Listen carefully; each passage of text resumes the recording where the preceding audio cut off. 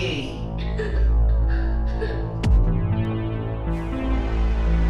Welcome to the unexplainable, unpredictable podcast extravaganza. The most amazing podcast in the world.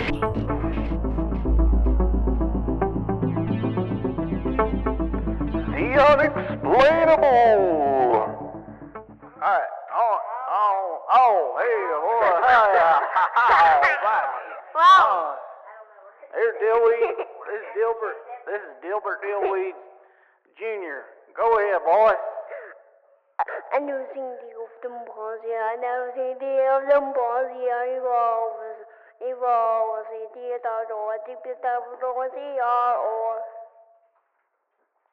There you go, there's Dillweed Jr. Well, hello, everybody. This is Brother Charles. I'm here today on the Share-a-thon. Hello, hallelujah. Woo. Today, you share your money. That's right. So I don't gotta work a real job. Amen. Alright, come on now. We got a testimony call in right now. His name is Brother Grubbs. Alright, Brother Grubbs, you go right ahead. Well, I just like to thank y'all for having me now. Hey, I just want to say that I have had an itch on my back for the past 25 years. And I was thinking about calling in to this show and just buying this prayer cloth that's been soaked in the tears of the apostle for crying because he ain't got no money. And then I was about to not. And then the itch came back and I was like, Lord, I better call and give my donation so the apostle can have another RV. Hallelujah. And that itch, tell you what, it's gone. It is gone. Praise the Lord. Oh my Lordy. Yeah. Thank you, Brother Grubbs. Woo-wee. Yes. Remember, just call on in now. Remember, this Brother Charles, just come on in, call, and give your gift $29.95 so the apostle will stop crying and have his private bus delivered to him with his face upon the side of it, just as Jesus promised. Amen. Amen. Thank you. This is old Buffalo Jim here. It's time for the unpredictable part of this podcast. Here he goes. Welcome back to the unexplainable, unpredictable podcast extravaganza, episode 3. I'm your host, Mr. Anderson. In this episode, we are going to talk about the spiritualizer and embracing your shadow. We're going to dive into a bit about a book called Altogether You and talk a little bit about Carl Jung. And it's going to be a fun episode. So let's go check it out, guys. Thank you. In her book, Altogether You, Jenna Ramirzma, a licensed professional counselor, dives into finding our true selves and how we could actually be playing parts and not being our true selves. And this can lead to some serious confusion and pain. And in this podcast, we're going to kind of talk about that. And why, you ask? Well, because I'm kind of, well, what you would call a spiritualizer, or I have been a spiritualizer. Over the last couple of years of deep reflection, I've seen a lot of cycles in my life that I did not like. And going all the way back to when I was a kid, like I've said in previous episodes, I grew up in the Christian South, the Bible Belt, as I look back over my life, I truly believe there is a God and a Holy Spirit, and that comes through my experiences. I remember being baptized by my dad after I had chosen Christ to be my Savior. And honestly, at that age, I probably had no idea what I was actually doing. But after the baptism, I really felt different. I felt something heavy and weighty that was just kind of like eye-opening. There was like a sense of awareness that came over me, and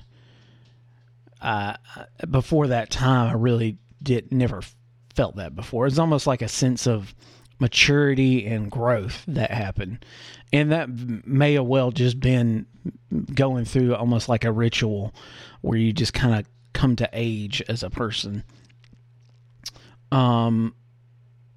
But even after that, I would have connections and experiences at church or alone, but I would still go through these cycles of just a lot of anger, low self-esteem, anxiety, and fear. And really, as I look back over my life, I dealt with a ton of depression, even as a middle school age up until even now. I've probably still fought a lot of depression in my life. And I would go through a lot of highs, and then I would be a really good Christian kid for a few months, and then I would go back to being a complete jerk and full of rage. And then after a few months, I'd go back to the altar over and over again. And I really think is, what the heck is wrong with me? I'm trying to change. I'm trying to be this good person, but there is some serious conflict in me. I continued this till I was about 18, off and on. I would go high and low, and it would really mess with me. So when I turned 18, around there, I really just kind of went off the deep end. I said, screw it. And I became someone that was highly addicted to, I guess you could say, the party scene, but wasn't like we were going out like cool dudes, like partying. I was just with a bunch of friends, and we smoked a lot of weed and we drank a ton. But that ended very badly for me. I luckily avoided going to jail by the skin of my teeth. While going through that, I was still full of rage, though. So you can tell where that conflict, even when I was quote unquote sinful and doing the ways of the world, I was still very angry. I was very confused, and it would be good for a while, but then what was inside was still trying to get out. And I really thought something was wrong with me. But then, of course, keeping in that cycle, I went from an alcoholic to a Jesus freak again, and became a revivalist. But instead of dealing with what kept pushing up, I just kept getting deeper and deeper into this world of Christianity. And I was like, I finally got this sense of acceptance and a sense of, okay, people love me now. And this is what people have been expecting. And if I just keep doing this, then, I'm going to be happy. But then I started to get burnt out very quickly after that. And I could no longer get the word from the Lord. And I started thinking again what have I done? What sinful act have I done? Am I not praying enough? Am I not fasting enough? Am I not worshiping long enough or loud enough? All the major Christian things. And I couldn't find anything. Needless to say we're fast forwarding to now. I still feel unsettled in many ways. Not nearly as much as I have, but there was a lot less highs and a lot less lows. A marriage helped a lot with that, just kind of maturing those things and flatlining those things out. But I still dealt with a ton of rage and anger, and just really I never fit. I never could fit in.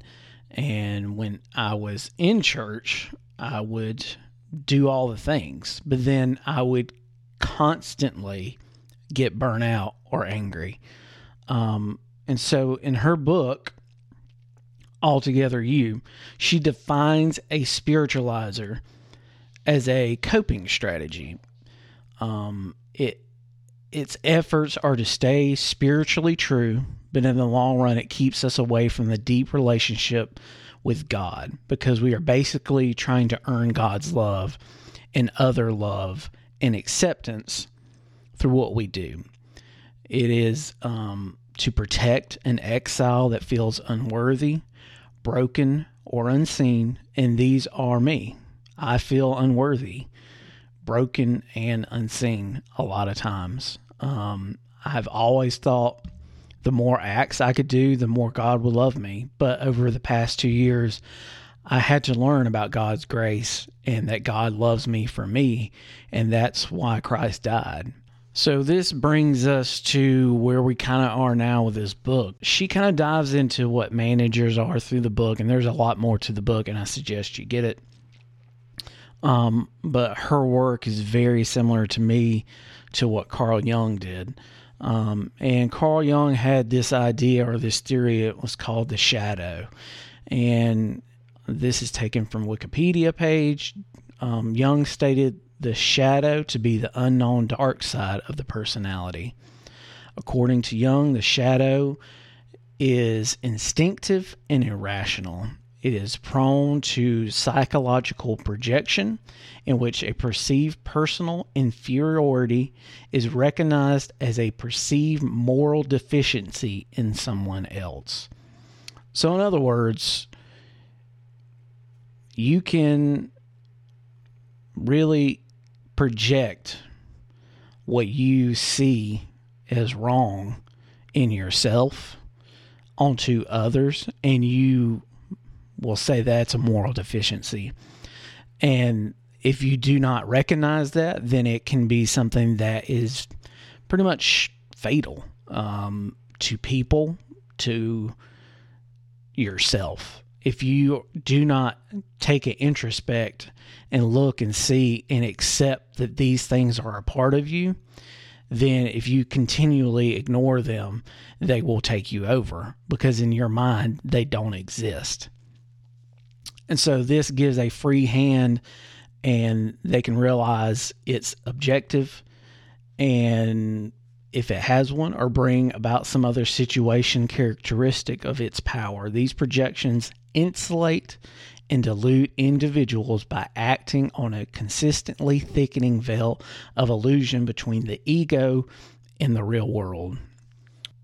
So what does that mean to me as a Christian?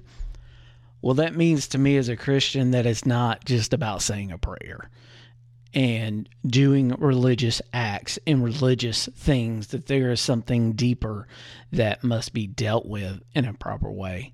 And we must change, because if we don't change, we have a potential for the dark side of us, our personality, the sinful side of us, to take us over.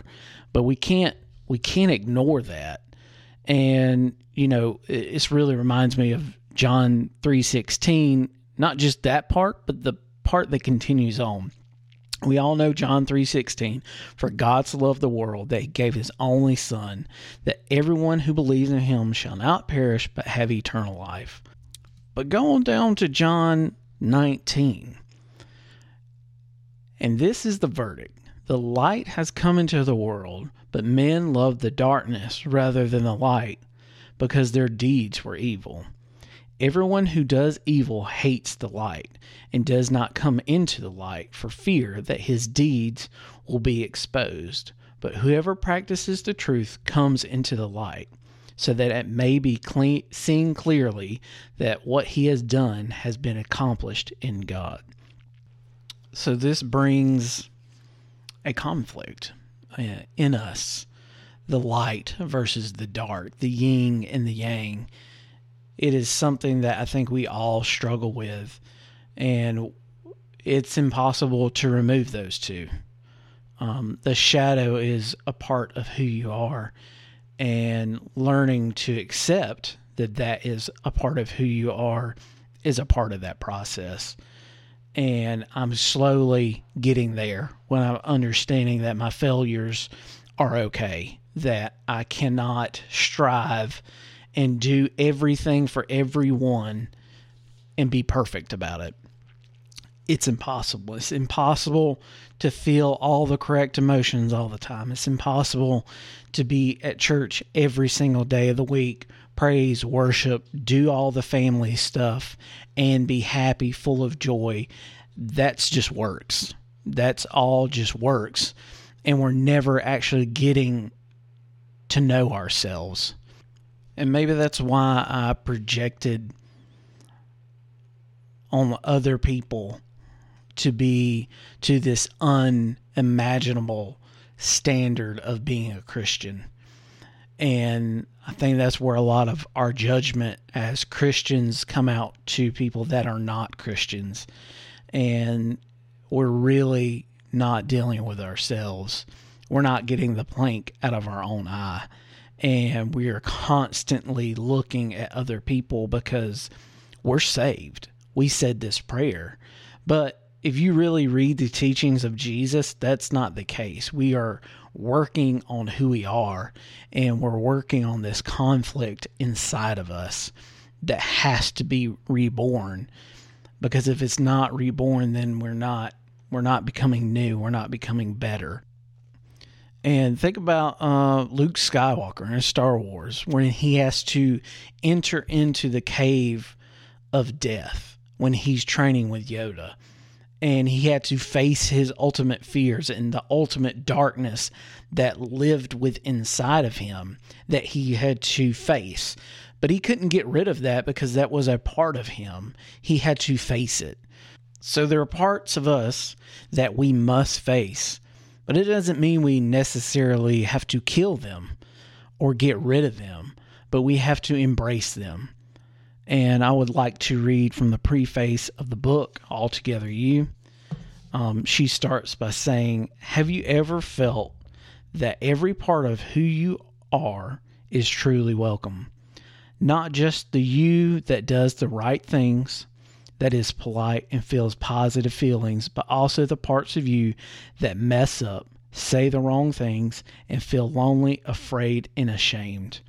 And by welcome, I don't mean that those difficult aspects of you are tolerated until you get your act together. No, I mean accepted, received, and valued exactly as you are. The common experience of not feeling fully welcome and having to disown parts of ourselves brings untold suffering, hiding, and shame. It keeps our relationships shallow and drives our addictions and pain. It's the thing that happened, allegorically or factually, whatever you prefer, in Eden, the moment things went south. When we felt exposed and ashamed, we started sewing fig leaves to hide from each other and from God. But it's hard to find fig leaves big enough to cover all the stuff that we are ashamed of. I spent most of my early life hiding behind leaves. I wrote this book so that you could experience the same hope and grace. If you're tired of having to pretend and cover up, if you've tried to change and failed, if you're disillusioned with your faith of your childhood, your faith has stalled, or you're questioning faith entirely, this book is my gift to you. I want you to know that in the pages of this book, you are safe and you are welcome, all of you, exactly as you are. Every part of you is welcome, not just tolerated, until you get your act together and stop doing and feeling bad things. As Brennan Manning said, You are loved just as you are, not as you should be, because you're never going to be as you should be. And if you ask me, that's what's unpredictable.